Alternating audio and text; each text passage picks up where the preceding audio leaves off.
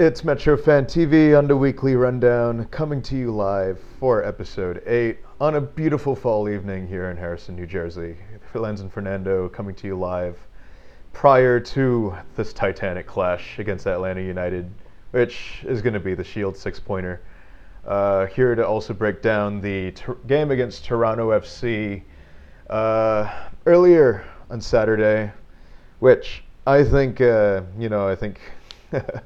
without saying, kind of a lot of questions being raised on what was, without a question of a doubt, a rather divisive game. Yeah. I think, right? It goes without saying that I think at this point in the season, we have a pretty good grasp of what we can and what we could expect from this team. And, going through a mid-season coaching change and having to deal with the amount of injuries that we've had to deal with, I think we've kind of come to this point, I think, where we're kind of unsure what to really expect from this team week in, week out.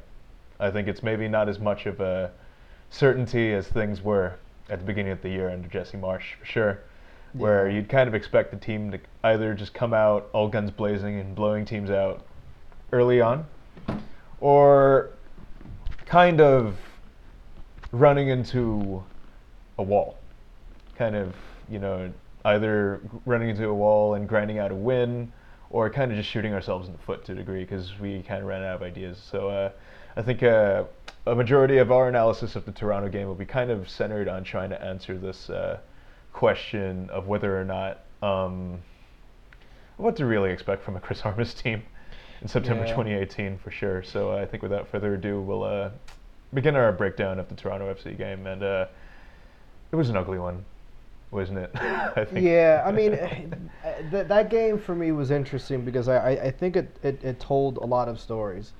I think at this point, so we're 14 games under Chris Armas, which is almost as many MLS, regular season games under Jesse, and I think there's a clear difference in how the team is playing, for better or worse. I think there's arguments for both sides of that. But what made this game interesting for me was, I feel like you saw at the beginning of the first half, I'd say maybe the first 10 to 15 minutes, they looked more like the Jesse team, but also like the early Chris Armas team, because I feel like now there's almost like a divide now, even within Chris Armas' tenure. I have very, very, very vivid recollections, and I've looked back and I've seen some some of the longer highlights, the condensed matches of the first couple of games when Chris took over, and like the second half of like the Kansas City game, New England game, even the Columbus game, even though we lost, some of those first couple of games, those second halves were massive. I mean, we came out, we looked again like the Jesse Marsch, type of like super intense high press, and I feel like the amount of time that we've seen that has kind of dwindled a little bit over time, and some of that I think I've attributed to just it's been hot, the schedule congestion and stuff. But I guess now that we've kind of come a little further away from that, maybe it's not just that, maybe it's just a fundamental change. But Toronto kind of messed me up a little bit because I feel like in that first like 10-15 minutes I saw that again. I felt like I saw some of that high tempo, like really, really, really high tempo that we're kind of used to seeing, that we were used to seeing with Jesse, and that we saw under Chris Armas a little bit more when he first took over. And then the team kind of just like fell apart. They kind of just slowed down a little bit. They got sloppy. They weren't clean. Weren't as many clean chances. Then the second half rolls around, and I feel like it started well. I feel like they started better than they ended in the first half. But it really wasn't until Chris made the subs for Mouille and Etienne that we really saw what I feel was a significant change in how they were playing. I mean, I remember tweeting it too that like the visible difference of the press and for me more importantly where I think has been lacking, I think the biggest difference is the speed of transition and the speed of play after transition was night and day. They won the press in the midfield. They immediately transitioned and they didn't slow it down. There's been a lot of that slowing down. I feel like Royer is usually at the center of that. But what we saw with Wheel and when Etienne came in was once that transition happened, they kept on going. They kept on pushing to goal. And to me, that looked like the old, it looked like us. And the reason why I say this is interesting is because if it's just like a fundamental change, actually, let me backtrack. Let me also bring up what Robles said in a post-game interview, how he kind of echoed that, how the team towards the end of the game looked like us again, for what he said. So for me, like, these are interesting things because if the team is just fundamentally playing different, like they're going into this game at the instruction of Chris Armas to not play as high tempo and as intense as Jesse was, then it would be expected to not look like you. Like you are now fundamentally different. So to see such differences in the game and then to hear Robles say, yeah, we look like us again, to me seems like it's not so much a difference in instruction to slow it down. There's just something happening to slow it down. I don't know if I'm explaining that the right way, but like for Robles to come out and say, yeah, we look like us again, but in a way that's like relieved, he's either saying like low key, I'm glad we're doing this again. Armas, can you kind of get us back to that? Or we've been trying, but something hasn't clicked where we can't. And because of that, we're only seeing blips in certain games of this. Yeah, I think we talked I think on earlier episodes we talked about how there was a kind of a game state experimentation to a degree, right? I think we talked about how there were a number of changes introduced early on in the Chris Armas regime to try and provide a bunch of wrinkles to the usual high pressing, high tempo style that we used to play. And I think there were a number of really good articles that broke, I think, in the weeks past that kind of started to discuss, I think, and to discuss a lot of these tactical changes that we saw. I think first of all, there was a talk about, I think there was a really good heat map that was released that talked about defensive intensity and how it's distributed all over the field. And under Marsch, you could kind of see that the pressing intensity, I think, was markedly a lot more intense higher up the pitch to a degree, right? Like around the 18-yard box, the team definitely looked like they were a bit more geared to heavily contest for the ball in that particular part of the field, deep in the opponent's half or just behind your halfway line. While under Armas, I think the intensity of the defense has been spread back a bit more, and it's definitely markedly less intense, I think. And that was, I believe that was from ASA's article, written by at Tactics Platform. And I think when you talk about the speed of transition as well, I think it kind of relates back to another discussion that we had about, using possession plays as a complement or a wrinkle to the normal work in the high press. But looking at the way that the wingers were used in this Toronto game, I think you could definitely say that there's been a bit of incongruity that's developed in recent weeks, I think. And the speed of transition from defense to attack, I think, being at the center of that, like you mentioned, with Royer and Rizza, I think particularly. We saw a number of times this game that Danny definitely seemed to be a bit more keen on kind of holding the ball up a little bit more and not quite, being as aggressive in pushing the ball forward as, you might have wanted to see. And you saw when Alex Muyl and Derek Etienne came into the game. I think when we talk about when we talk about the changes made throughout this regime, I think it's definitely key to talk about how I think moving towards these possession sets and as a result slowing down the tempo of the game, what had once become kind of what we thought was going to be a wrinkle, I think, to the press, in which they slowed down the tempo of the game and didn't really see any clear-cut opportunities to break, has kind of worryingly, I think in my opinion, become one of the main attacking philosophy, as opposed to the complement that it was originally supposed to be, in my opinion. Yeah. I think, as you saw many times throughout the game, Royer be out there on the left wing. The ball would kind of come up to him, but instead of trying to play a forward pass to someone moving ahead in space or something, the team markedly just kind of reined back a little bit and looked a bit more content to just kind of pass the ball around, ping pong it a little bit, and I don't remember who it was, but I remember towards the beginning, someone. I don't remember. It may have been like Lawless or Twellman or something like one. I think it was one of these bigger media guys, and I remember them saying something interesting, and I guess I didn't accept it maybe more as much as I should have, but basically what they said was what might be difficult with trying to introduce that as a wrinkle is you might throw them off in a way that they don't know. You almost confuse them. Yeah. Like you don't. It becomes hard to know when you turn that wrinkle on, and when you keep it off. And I don't know. Maybe that's part of it. Maybe we're seeing where they just don't know when to transition to that wrinkle, and it's maybe become too prevalent. Like like we had mentioned before, it really was a situational thing. It was very much in certain situations of the game, against certain styles and certain moments, you saw that kind of build up or just outside the box.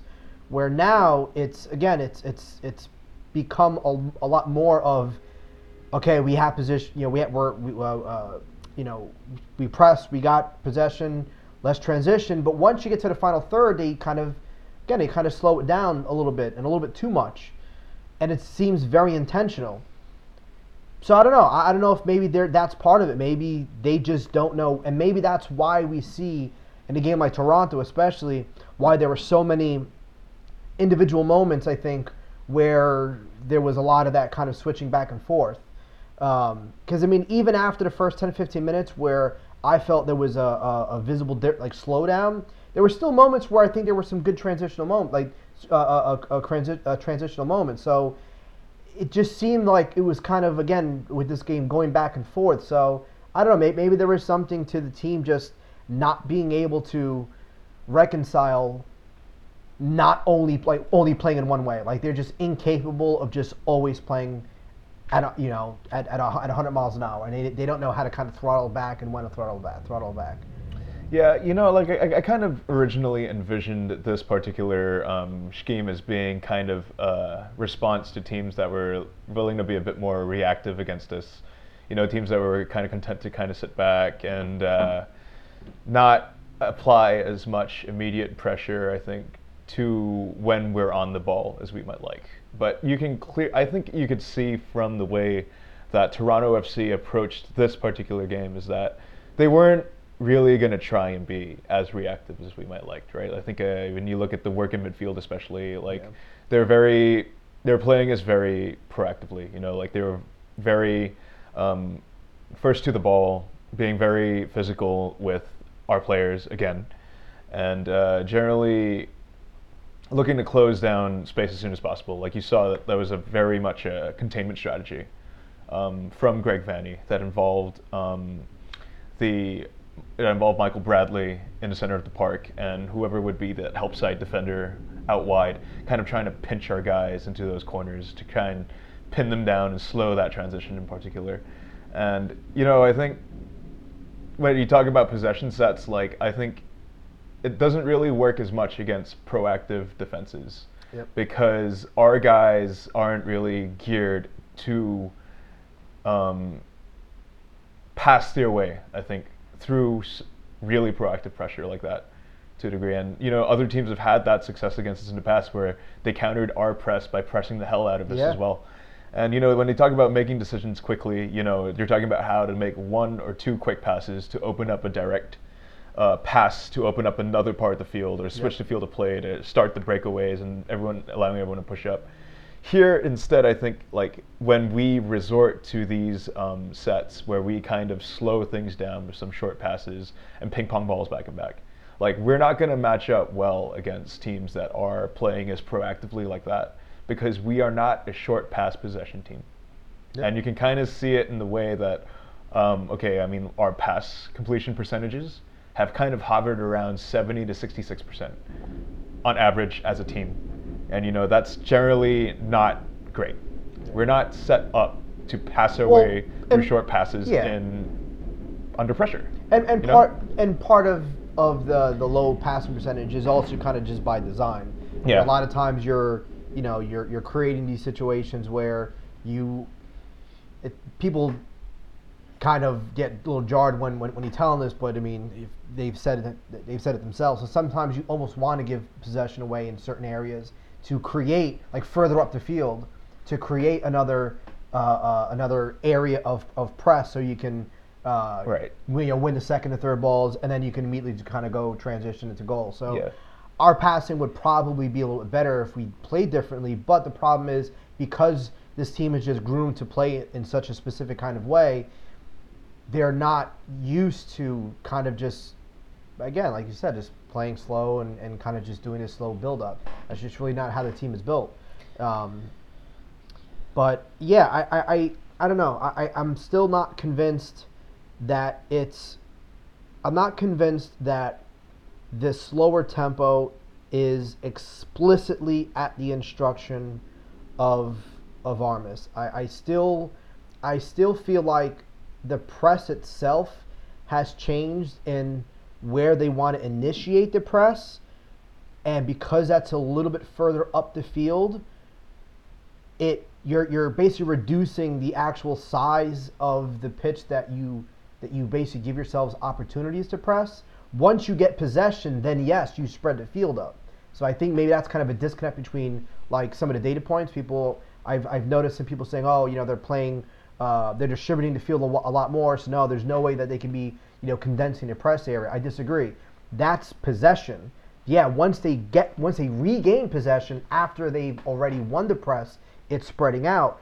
But that article by AE really highlighted that they're creating they're trying to expand the gap of basically their defense and their attacking side to create quote unquote less risky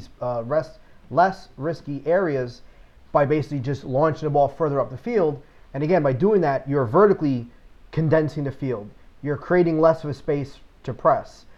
And because of that, you don't see as many just raw amount of pressing moments. Whereas before, if the press is starting in the midfield, you have so much more space in the field to actually initiate the press. But again, once they get into possession, that's when they slow the things down. That's when they kind of just spread out a little bit more and distribute more. And maybe that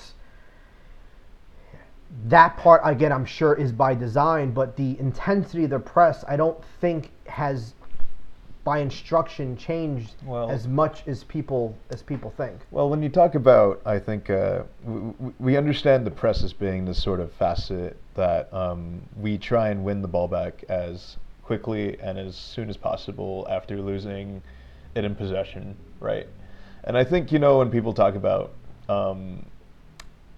the play being a bit more spread out, I think it could kind of be fair to start wondering that maybe because as a result of the possession instructions that they are given and trying to spread the field out a bit more, that they're not really in a position where they can immediately be as reactive to losing the ball that's as they might like. Yep, and as a result of that, like our midfield's a bit more spread out, which means the passing lanes aren't quite as closed down as much as we might like. That's a very good point, and also if you're possessing more, I mean, you're fundamentally reducing the amount of times that you're going to press anyway. Yeah.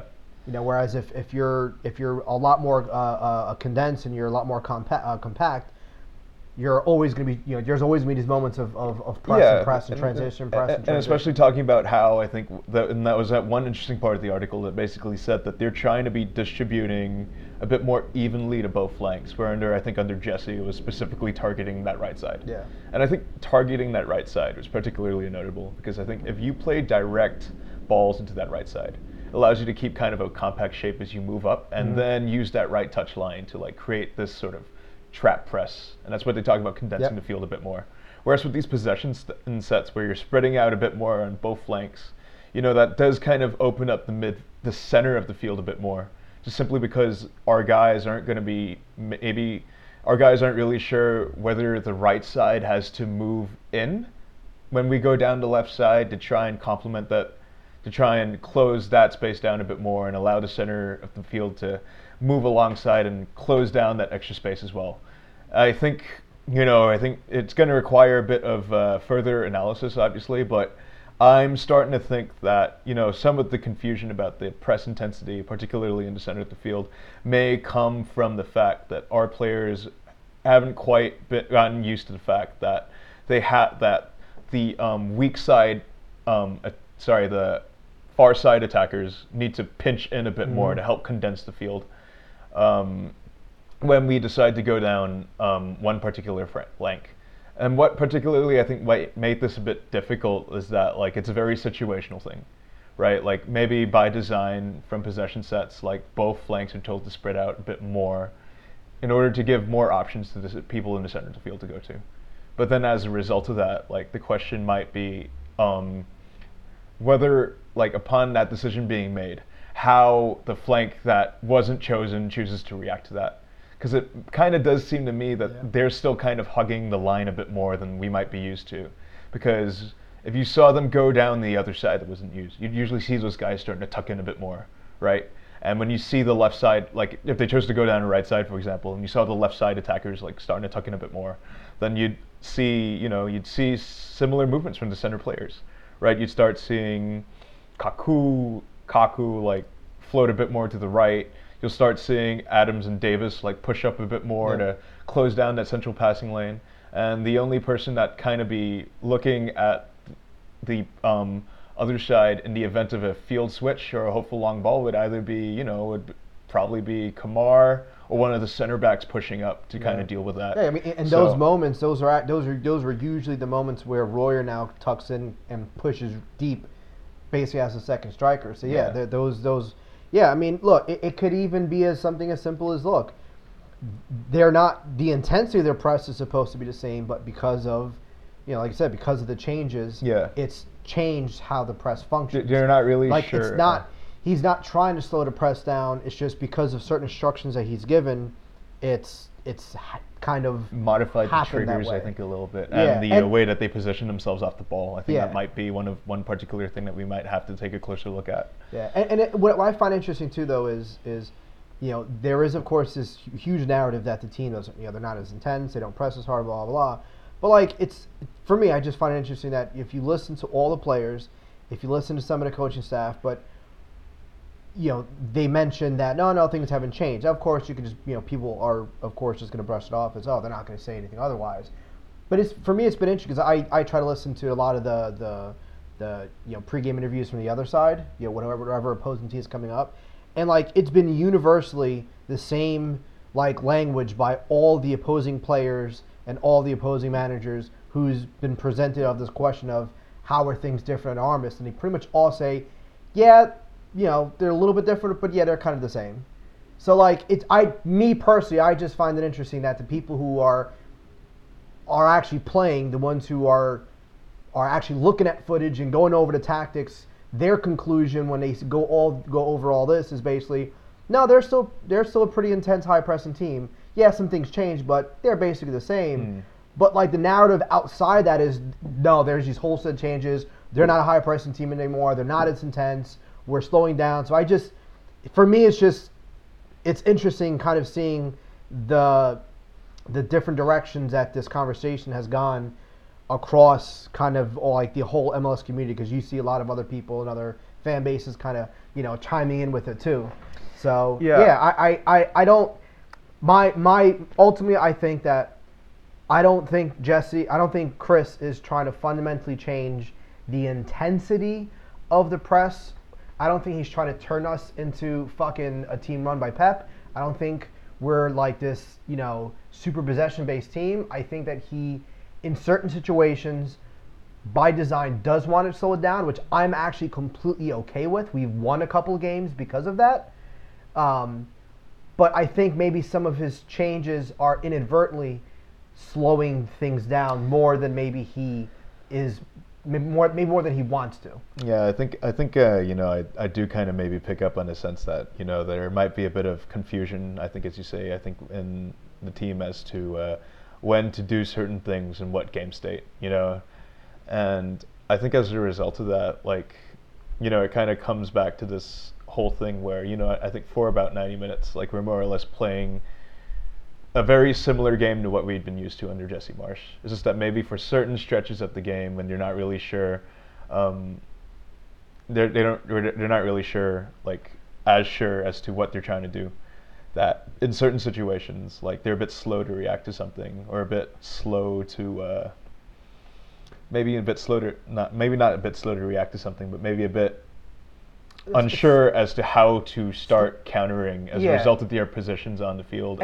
Slow to adjust to that particular moment. Yeah, I really think ultimately it's a matter of adjusting and understanding tactical instructions a bit better. Yeah, and that could be, look, I mean, that could be an issue of Chris himself. Yeah. I mean, he's not the most articulate person, unfortunately, when he speaks.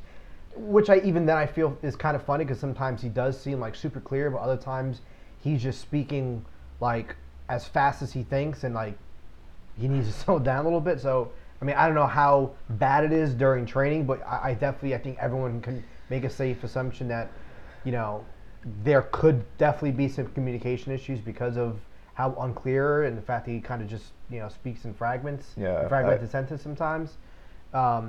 But yeah, for me, the Toronto game, watching the game a second time was telling, because it kind of confirmed some things I noticed in the first game. In the first time I saw it, when I was there, I was like, okay, let me try to see the game a little bit differently. Maybe I am looking for certain things, because of what I'm seeing on the data. Let me just kind of ignore the data and just see what I see, and then kind of like look at the data afterwards. And yeah, I saw a team that was trying to play that quote-unquote super high press, high energy drink soccer. I didn't see a team that was trying to play slow outside of a couple of moments, but for the most part, I saw a team trying to play a certain way, but they just seemed to be struggling. Yeah, it's more of a misapplication, I think, of certain wrinkles as opposed to like a wholesale change. Yeah, it's a misapplication of when to use these tactics, maybe,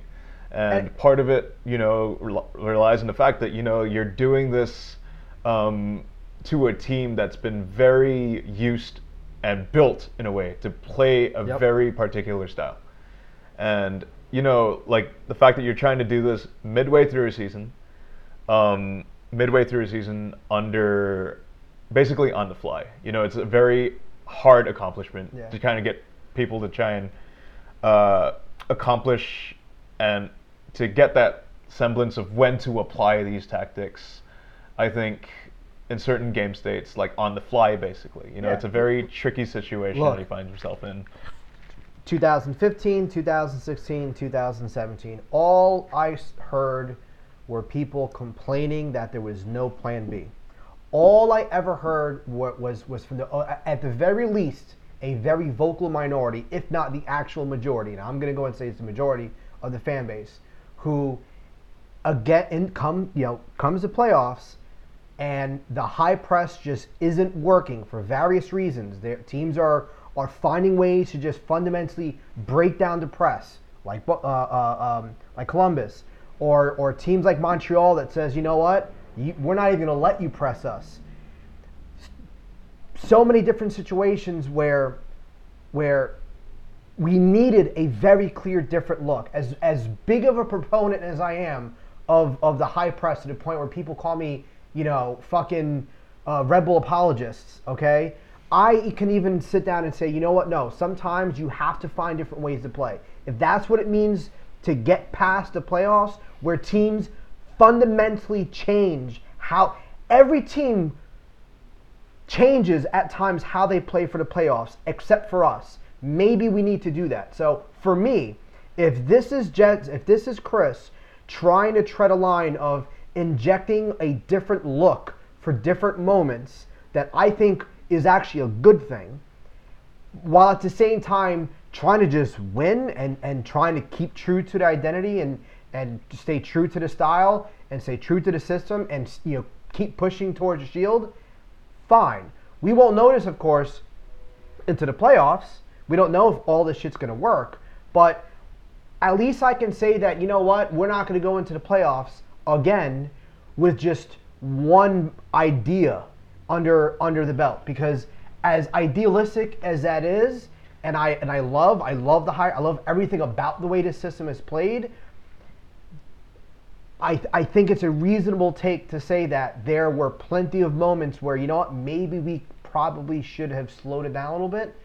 Maybe we should have possessed a little bit more outside the box. Maybe we should have tried to build a 4, 5, 6 pass, quick little pass build up outside the box in possession and break down teams at bunker like we did against who's the team that not that long ago did that. And I mean, that's how was it LAFC who kind of sat back a couple of times and we broke through, or was it I can't remember. There was definitely a team that sounded like Chicago, if you ask me, because they had that whole sweeper system. Yes, that's right. With Bastian Schweinsteiger, yeah. Like so Velko played us very much bunker ball at home in Chicago. I don't know.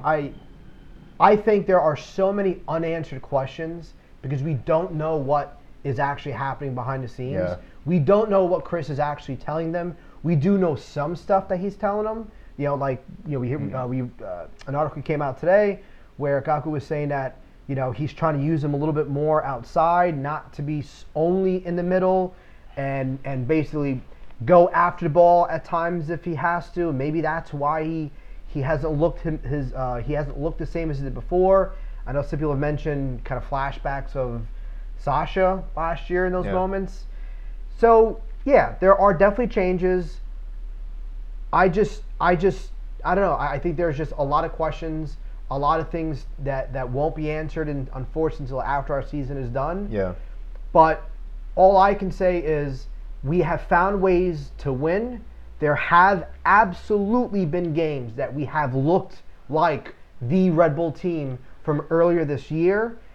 If this is all just a wrinkle or just some weird transitional moment where again, Chris is trying to find ways for us to win in different ways and preparing us for what is going to be a very difficult playoff run, hey, I'm all for it. Yeah, my take on the situation varies a little bit. I think, I kind of agree with the idea that Armis's heart is in the right place and trying to get the team to be a bit more comfortable and resorting to something that isn't high press 24/7, right? Because that was definitely a criticism that we encountered a lot under Jesse Marsch, for sure.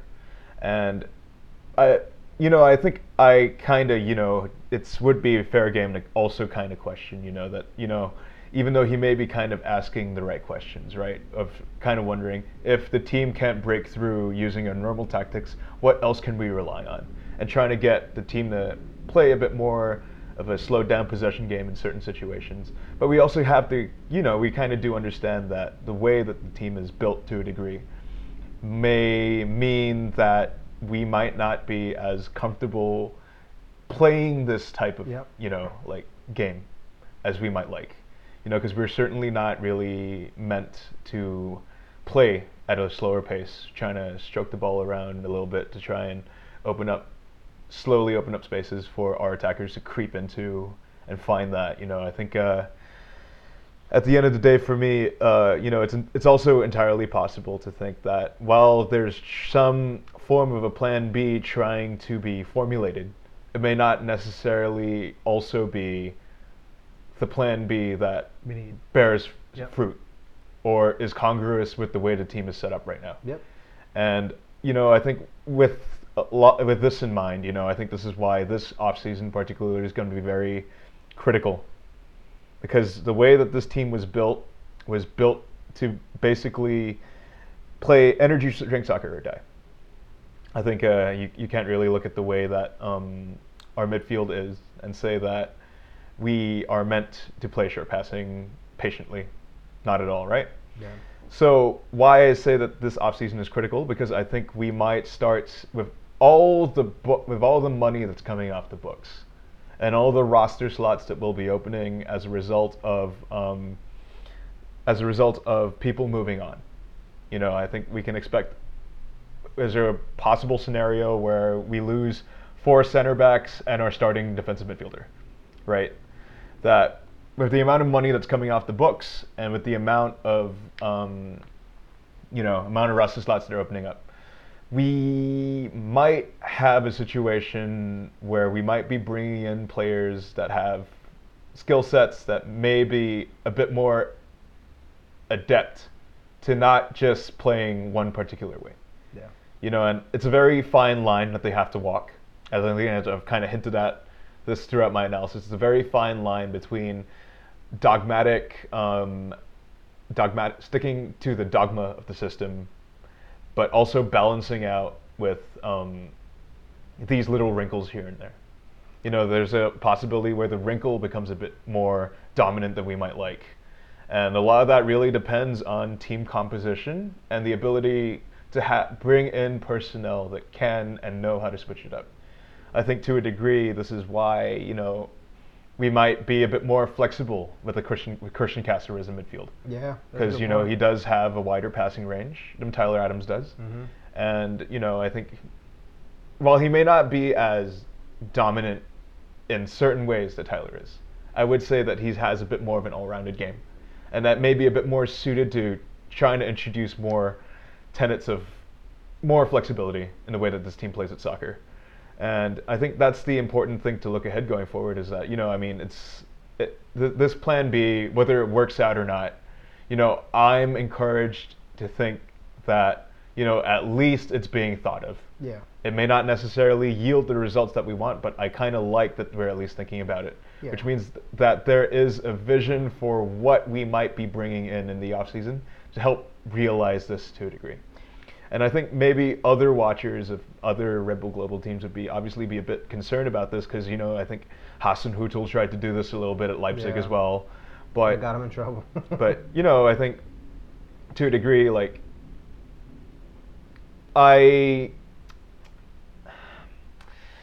it's a bit hard for me to kind of express what I kind of mean by this, but I don't think leaning in one direction or another is particularly going to be the most sensible result. I think that it requires a lot of fine-tuning, and it requires a lot of tightrope walking in order to bring in these types of guys who'd be able to execute the main plan, but also have enough skills to rely on as a fallback option. And I really do think that trying to do that halfway through the season was always going to be kind of a tough ask. Yeah. It's very, very tough to just certainly maybe ask the team to switch it up, to try and introduce this halfway through the season when the team's already kind of set in the way that they want to play. And as a result of that, I think it does end up resulting in some confusion amongst the ranks as to how to play this game that they want to play. And, well, I think this is where some of the criticism levied is valid, but it's also kind of where I think it's a circumstance where the intention is right, and the execution may or may not work. The execution has been all right, but it's whether or not the idea itself was the idea that we were looking for. Like he's thinking about the right things, but are the solutions correct? Maybe. Yeah, I'll leave my final thought to the segment as this. I thought the Toronto game was very interesting, because as I mentioned before, I think it showed. If you really look deep into it, I think it shows more of what might be going behind the scenes that we think. I think that it's very possible that like I mentioned before, that they're trying to play the way they always have, but the changes that he's introduced maybe is not conducive for it, and because of that, they're struggling to pick up on it and learn on it and kind of really implement that into the best possible way. But what I will say is this: regardless of everything, if let's say no changes were made, right? We were just, I mean, a carbon copy of how we played when Jesse was here. And we got knocked out in the first fucking in the first game by like Columbus from the same shit where they just owned this team fundamentally at its core. Like Berhalter he owns the high press, and I'm in fucking, I'm freezing my ass off in fucking Red Bull Arena in like the 88th minute. Like, shit, we're going to lose again because yet again, this team doesn't have a fucking plan B for Greg Berhalter. I would be significantly more fucking infuriated than if that same situation happens. But at least I can say, you know what? Credit to Chris for at least trying something. Yeah. Because for me, I think we've seen in the last 3 years that the system fundamentally works. It works. We win most of the games it proves that we're itself. supposed to win. Yeah. For me, last year was more of a blip because of weird roster shit. But even in our best games last year, we dominated. So for me, the system is proven. Where it hasn't proved itself is in the playoffs, because again, teams fundamentally change themselves, and you're playing teams back to back. That in itself kind of makes things a little weird, because now teams have the 5-6 days before worth of film to your most recent form to kind of plan around. So we haven't seen anything with this team comes playoff time to just change things. The most change we ever saw was last year, second leg against Toronto, where Jesse basically plays Adams as a 10 in a 4-4-2 diamond, which almost worked, by the way. But like, again, me personally, I am not totally happy with some of the changes, but if comes to playoffs, if we do get knocked out, at least I can say, you know what? Credit to him for trying something if things didn't work. Yeah. As opposed to year fucking 4 of them going into the playoffs, doing exactly the same thing, and it potentially not working. Yeah, I think that'd be fair to say. And I think that's kind of, it's the silver lining for me, is that, he does adjust to game state. His substitutions have mostly been on point, other than the City fiasco, I think. It's the question of how we come out to start the game. And I think or how we adjust prior to the substitutions. Yeah. And I think that's going to be one of the things that we have to navigate looking forward, especially with the big game on Sunday that we'll be discussing right after this. Now that it's here, there's a lot of talk of this being game of the year. Now that it is here, I mean, does it have that bit of a feel, considering where you guys are in this quarter shield and separating yourselves from other teams right now? Yeah, well, we've known all along where this game lies on our schedule, and we were all along hoping that it would matter as much as it will. So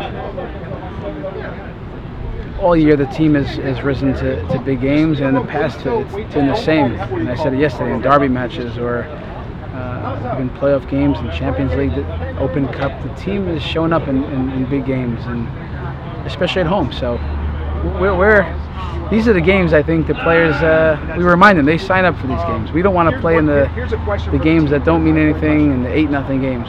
We always dream about being at the line when you're the fifth shooter and all the pressure's on. So the guys are excited. It's been a good week. Do you notice that a little bit in training? It's a little bit sharper, a little bit more intense? Not that it isn't normally. No, for me there's been no real difference. I mean, coming out of this last game and knowing we're not going to have Brad for the next game, and even some guys that have come on and done well, it's just made things more competitive around here. And this time of year, that's what we love to see. And we're back hitting Metrofan on the weekly rundown from Metrofan TV, here to talk about probably the biggest game of the season. I think that's undisputed. Coming to Red Bull Arena this Sunday are Atlanta United, the new league darlings, the cream of the crop, the favorite team of the pro referees. I mean, they don't really need much of an introduction. I think statistics-wise, I think everybody kind of knows what this is all about, right? Top of the league, not just in points per game, not just in terms of points overall, not just in terms of wins, but also league leaders in terms of some of the advanced statistics as well. I think they do lead the league in expected goals for and expected goals for and expected goal difference per game. And I mean, we kind of know like what they're all about with the way that everyone around the league has been talking about this team in particular. You talk about there being the best expansion team in history, and how I think very much staking a claim to potentially being probably one of the best MLS has ever seen this year. And I think that'd be kind of fair to say. So obviously a lot on our hands to deal with this week coming in. We know about the key men. It's Miguel Almiron and Josef Martinez. And following up behind him, I think Barco hasn't been good this season. He's been terribly inconsistent and starting drama on and off the field with his teammates. But stepping up into his void in recent weeks has been the man they bought down to bring in Barco, actually, Tito Villalba, who has, I think he's kind of kept a lot of the form that made him a very good piece on the team last year. I think looking at recent form, there have been some questions on Atlanta United's side. They have been shipping quite a fair bit of goals in the last 2 games, between the 3-1 loss to DC United and that joke of a win over San Jose, which we could have talked about, I think, dedicate our own episode to, I think, in its own right. But, this is a team that is top of the league for a reason. And, I think, without question, probably the best attack in the league and one of the best defenses in MLS. You compare that to us, where we have, by most metrics, the best defense in MLS and one of the best attacks in the league. Yep. So it's a very interesting matchup that we find ourselves involved in here, right? I think, of course, looking at some of the advanced numbers, Almiron leads expected goal chain. Josef Martinez is one of the expected goal leaders in the league. And on top of that, like, it basically tells us that you have someone who is arguably one of the most dynamic playmakers in all the league, feeding, 10 to 12 penalties aside, he has scored a lot of goals. You take away those penalties that he scored, and he's still hovering around the 20-goal mark, not exceeding it. So, you kind of do have to give him credit for that in spite of it. 30 goals with 7 PKs for Josef Martinez. So take away all the penalties, and he'll have 23, which still puts him 4 ahead of Bradley Wright Phillips. Yep. But without question, this I think will be a game that we will win on our defense, and I think that goes without saying. Quieting Atlanta's attack is going to be much easier said than done, but we have proved ourselves capable of doing it in the past, right? I think we look to both Atlanta away trips that we went down on this year and last year, where, I mean, the 3-1 win ended up being a bit flattering because, if we didn't have that second goal from Josef Martinez waved off because of VAR, could have ended it very differently. But, we have to give him credit for when they went down to Mercedes-Benz to just kind of seize the game by the scruff of its neck in the second half, winning out 3-1 after the penalty from Royer. Whereas I think now looking ahead to the visit here at Red Bull Arena, I think there are enough questions that we can ask of Atlanta. I think that I do disagree with some of the takes that are flying around in the Twitter sphere again, that I think that we're probably going to take an L. I don't think it's probable. I think it's more possible that we take an L. Because, I mean, let's face it, like, Atlanta are a good team. They're top of the Shield standings for a reason. But, I think it really does discredit the fact that, our defense has generally done a pretty good job against dealing with them. Yeah. I think is looking at the way that Parker and Long have dealt with the threat of Martinez up front, and the way that they've dealt with Almiron as well. I think we have enough grounds to believe that we might be able to take something away from this game. Like, I don't know, how do you feel about it? Yeah, I mean, before that fucking goddamn travesty, that bullshit fucking nonsense with Brad, missing this game, our best 11, I think, matches up very well against them. I honestly would have been extremely confident. If there's a reason why I don't feel as confident, it's just going to be because we don't have Bradley. Yeah. I think our defense is more than capable of containing them. They have, last year and this year. I guess because of some, I guess those 2 games against, who was it? Against DC and Montreal, makes me a little concerned. But I think what we saw against Toronto was very promising. I think they kind of stepped it up. No, this is, we still are the best defense in the league. So I feel very confident defensively. I don't think we're gonna do. I don't think we're gonna bleed a lot of goals. I think it's really gonna come down to, can we score our goals?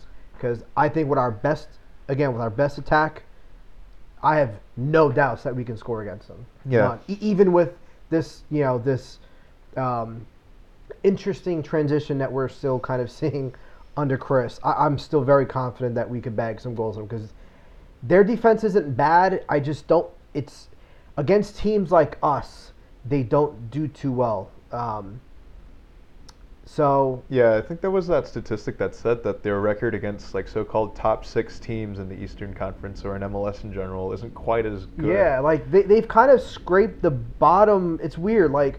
Some of our worst losses this year came from shitty teams. Yeah. They're the opposite. They just wiped the floor with the bottom of the league, and struggled sometimes against some of the better opponents. So that's another reason why I kind of feel confident. I feel like we should be able to go in there with more confidence than them, just because I feel like we're more battle proven. We may have less points than them, but I feel like we've held our own against the best teams in the league much better than they have. But the big question mark, again, it's going to be not having Bradley. That's not going to be.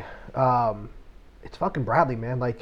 There's no other team in the league that has someone who can just come off the bench and give you what someone like Bradley can give you. There's no team. We kind of had that last year with Verone.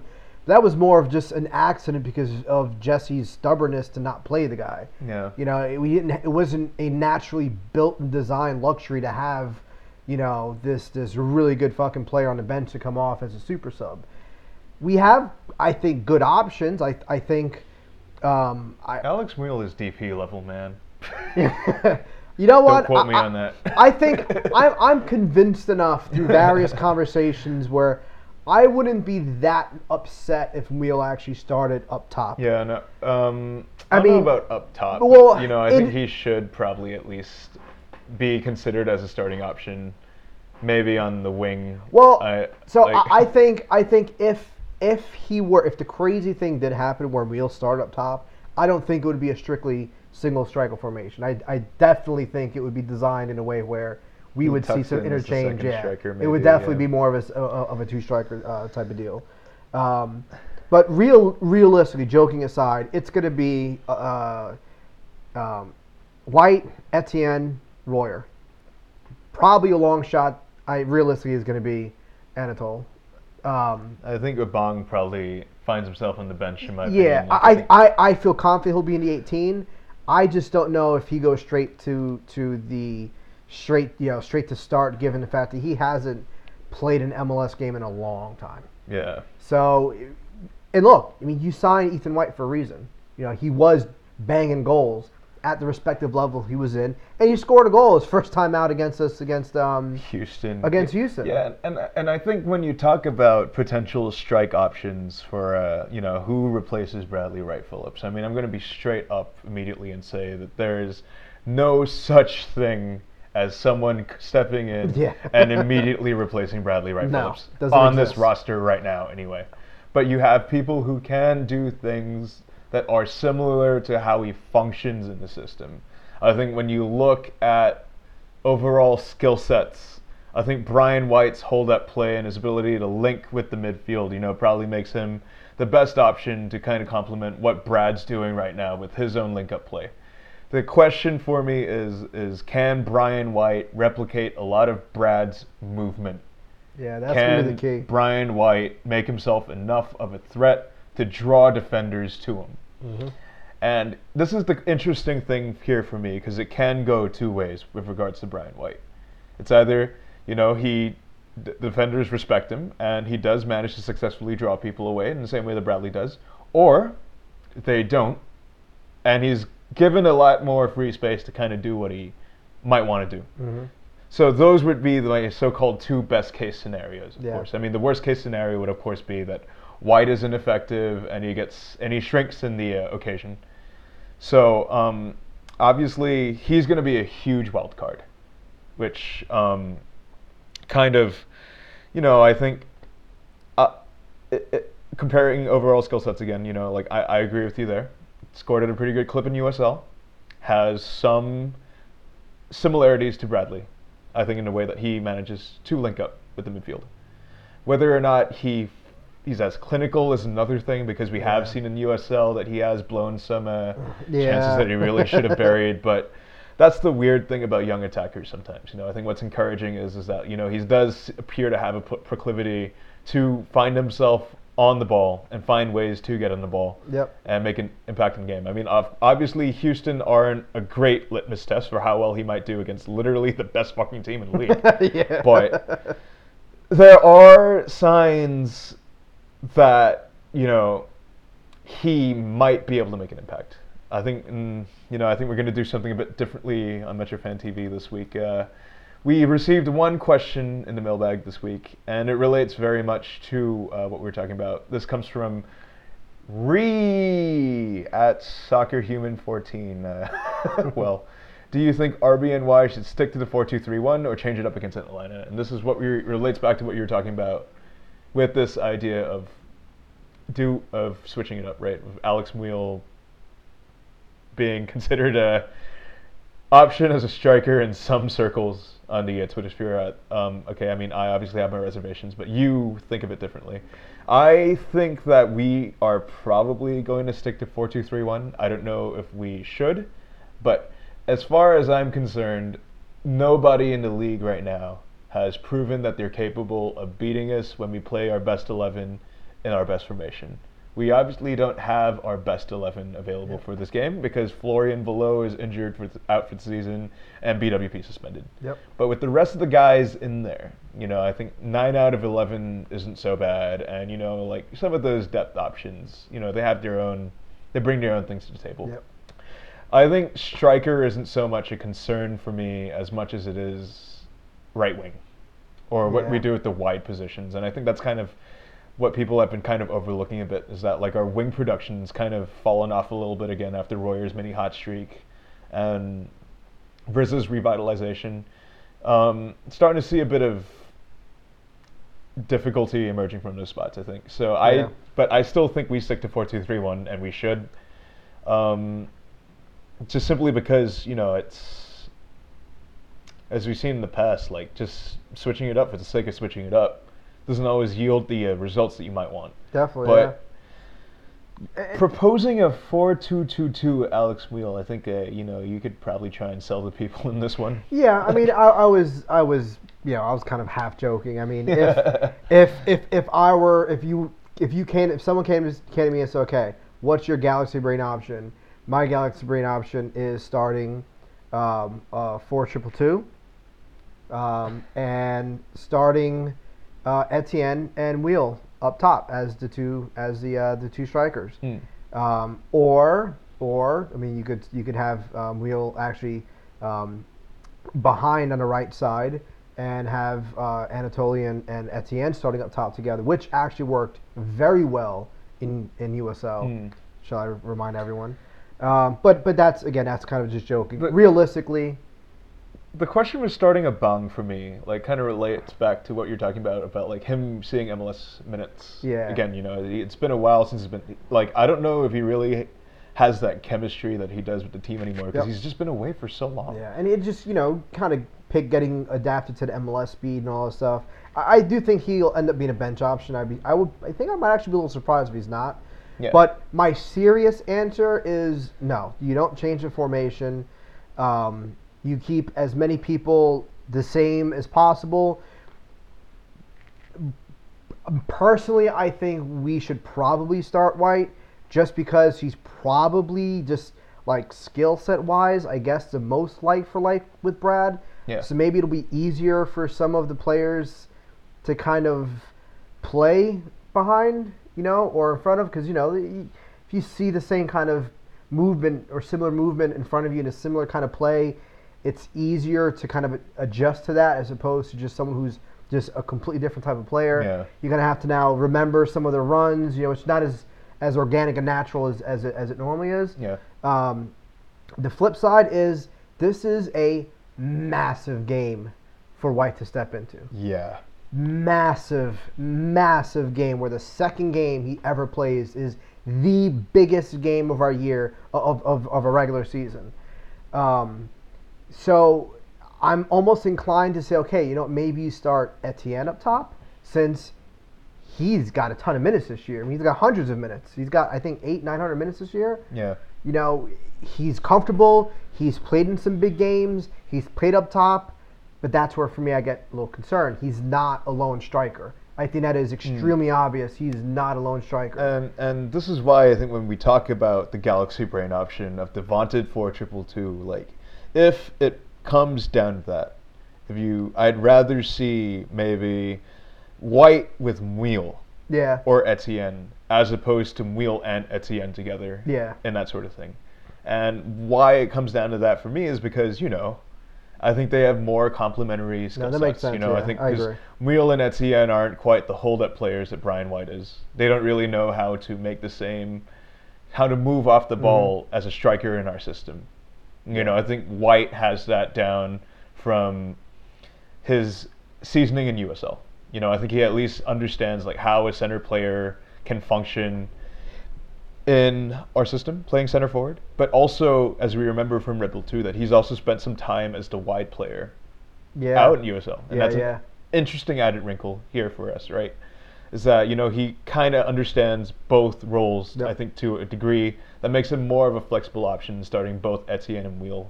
Because I think with starting both Etienne and Muehl makes it a bit difficult because those two are a bit more conditioned to understanding the wide position, demands of the wide positions, as opposed to the center positions.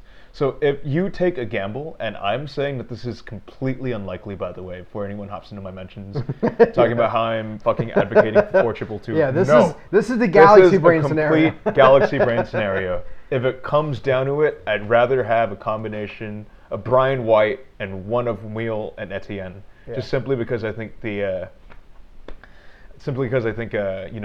skill sets are a bit more complementary. But wait.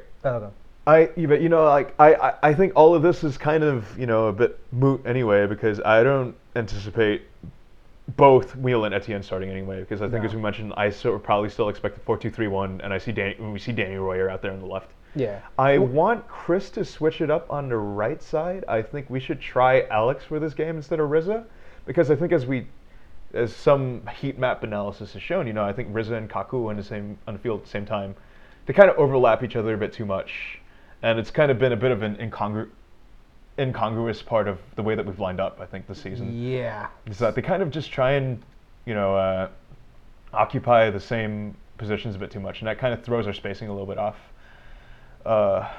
Yeah, actually, I obviously can't show everyone, but yeah, I was looking at the heat map just from the last game, and they were practically on top of each other. Like Rizzo was a little further back in some ways, but they're the hottest parts, where most of their touches were almost right on top of each other, and it's, I don't want to segue too far away from that question, but I think that kind of goes back to before with some of the changes. Even Kaku had mentioned that he's being asked to play a little bit differently. Riza is not a winger. He's more comfortable in the middle, but so is Kaku. So, like, if there's not super clear instructions of what each should do in certain moments, you're going to see that. You're going to see kind of conflicting two-like type of players, and you're not going to see enough, even though the idea is to spread out the attack, you're not actually going to see a spread of the attack because you basically have two guys kind of stepping on each other's toes more than it should. But segueing back to the formation thing, I think this is a perfect game where you stick to the 4-2-3-1, but I am totally for Riza not starting this game because I feel like this is a game where you need a high level of athleticism on the wings out wide to deal with their wing play, which is really, really good. You're going to need someone like Wheel to kind of just be that disruption in the midfield. And yeah, he's been very good at doing that in the last couple of games as a sub option, but I feel Atlanta is dangerous enough, as good as our defenders are, they're a dangerous enough team from minute one where you cannot give them any breathing room. You can't give them the first 60 minutes to then decide, okay, we're going to bring in our pressing super sub essentially off the bench in the 65th minute and now turn things around or really start going forward. What it may have worked against Toronto, it's not going to work against a team like Atlanta. It's just not going to happen. They need to go out and assert their dominance from minute one. They need to go full dick punch this game from minute fucking one, and this can be hard to do without someone like Velo because, and I've brought this up so many times, not just on the weekly rundown, but on Twitter. Losing Velo has been crucial, and I think more crucial than people realize. And one of the many stats that I can add to this is the dig punch. If you look at the 11 of 14 games that we scored in the first half, 5 of those games involved Flo either getting a goal or an assist. We only have 6 of 14 under Armas that we scored in the first half. So they have to find a way to bring that back, to bring that intensity on that side back. And to me, the only person that can do that, especially in a game like this, where Atlanta isn't comfortable against teams like us, is as Alex Wheel. So I say 4-2-3-1, Wheel on the right wing. I'm almost willing to entertain starting Etienne on the left and starting White up top, but that might be too big of a change. But I don't think they should mess around with the formation because realistically, messing around with the formation is actually going to be 5 in the back. It's not going to be a 4-2-2-2. Yeah, no, exactly. And I think to kind of add on, I think to try to round out discussion a little bit when we talk about dropping production from the right wing. At the time, we were proponents of starting Riza at the time, but and that was under the assumption that he'd be able to kind of carry on the same things that he brought to the table when he first brought into the starting lineup, right? But I think it's starting to become a bit more clear that Riza kind of struggles a bit with, not just teams that play physically, but also teams that kind of play fast. Yeah. Play directly, quickly, and I don't really gain the sense. I gain the sense that he's a bit more of a control player that we throw out when teams are trying to slow us down. Yeah. When teams are, bunkering a bit more and there's a bit more space to operate on the ball. We're not going to be getting as much of this space against Atlanta because, as we know, Tata Martino loves to press. Yeah. He does that very typical Argentine 5 seconds of pressing and then revert and then dropping back. It's the fucking classic Marcelo Bielsa school of thought. And it's funny because he's flat out said that like the Red Bull press is what he wants. Like that's his model for press that he said he eventually wants to get to, which he may never do that if who knows what happens if he actually sticks around next year. But yeah, that is true. They're a pressing team. They press differently, but they definitely press. And Riza just doesn't. He never looks comfortable against teams like that. Yeah, so we know Atlanta are going to be fast and they're going to be physical because that's what their system demands of their players. And when you really think about like versus like, you're going to need someone who is a bit more, who thrives a bit more in chaos. Mm-hmm. You need that fucking dirtbag who drives right into the heart, the hurricane, and rides out the storm. Yeah. And, I think Alex is probably the guy who we can look at on this roster who has those attributes the most. Yep. Which is why I think I'd kind of advocate for him starting out there on the right, because he's the guy who thrives in chaos. Yeah. Because he creates so much of it. His best games have been against teams that like to play. I mean, look at last week when Toronto was trying to claw back. They were trying to play, and Wheel was loving it. I mean, he was eating that shit. Yeah. And that's exactly the type of player, this is exactly the type of player that I anticipate that this game state calls for. Yep. You don't want to be the guys so much trying to weather the storm as much as you want to be the guys who create the storm. Yeah. And I think Alex is going to be an integral part of that this weekend if he starts. Yeah. Yeah. Definitely. So I guess this does it for us here on Metro Fan TV. We will be seeing you Sunday afternoon at Red Bull Arena for not just the game against Atlanta, the Shield decider, but it will of course be the last game that I'll be there physically to do post-game interviews and stuff like that. I hope to end this part of my stint here in New York with a win, obviously, so I can take that 16-hour flight home happy. Of course, I will be, as I mentioned, I will be continuing on here to doing the weekly rundown week in, week out.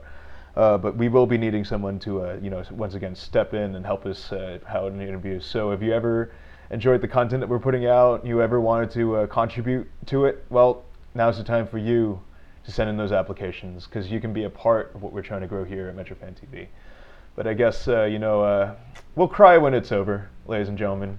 And whether or not what happens there on Sunday, let's just go out and hope that they play a really good 90 minutes, because, this is the biggest game of the season, and we should be excited for it. And as I think I'll end this episode on the same thing that I've been saying all season. When we are at our best, we can beat anyone in MLS. Yep. And I will ride that until I die. That's your Fan TV, saying goodnight.